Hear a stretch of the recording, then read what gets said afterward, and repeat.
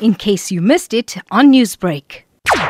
If from the previous election, or if they haven't won a by-election and the party's presence is not as entrenched as with other political parties in terms of electoral support, there's nothing that precludes the party and its campaign to go into areas and campaigns. In fact, all political parties have the right to campaign and to be able to go into areas and campaign. And what they have to basically adhere to is the IAC protocols and regulations of how far the political party regalia and makeshift tent should be from the voting station, as well as ensuring that there's no intimidation. The issue is really the question of ensuring that political parties in these unprecedented circumstances are able to carry out their election campaigning. And I think the EFF has made it very clear that despite constraints faced in terms of a lockdown level 2 measures and the fact that we're in a pandemic and it's an unprecedented set of circumstances we find ourselves in, it in fact has made them even more determined to go and carry out their door-to-door campaigning, but within the respectable boundaries of the regulations of the lockdown measures.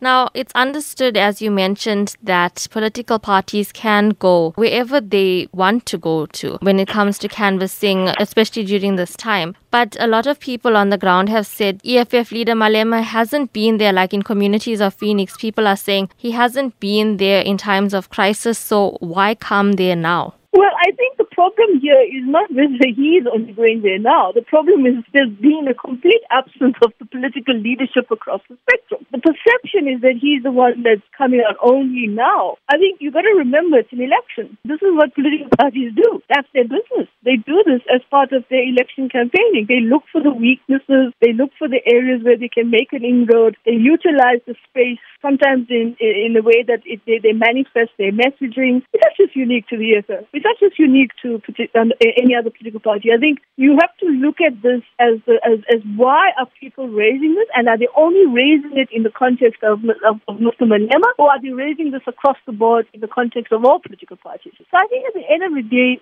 the point is not whether Mr. Malema is going into areas he hasn't gone before.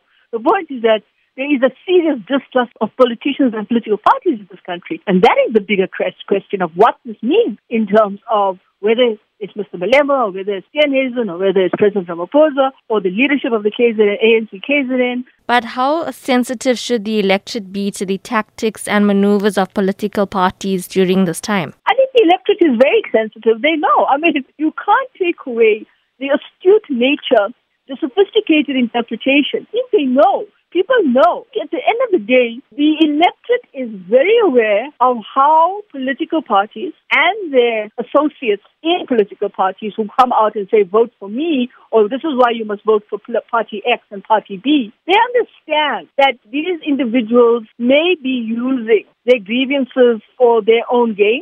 Newsbreak, Lotus FM, powered by SABC News.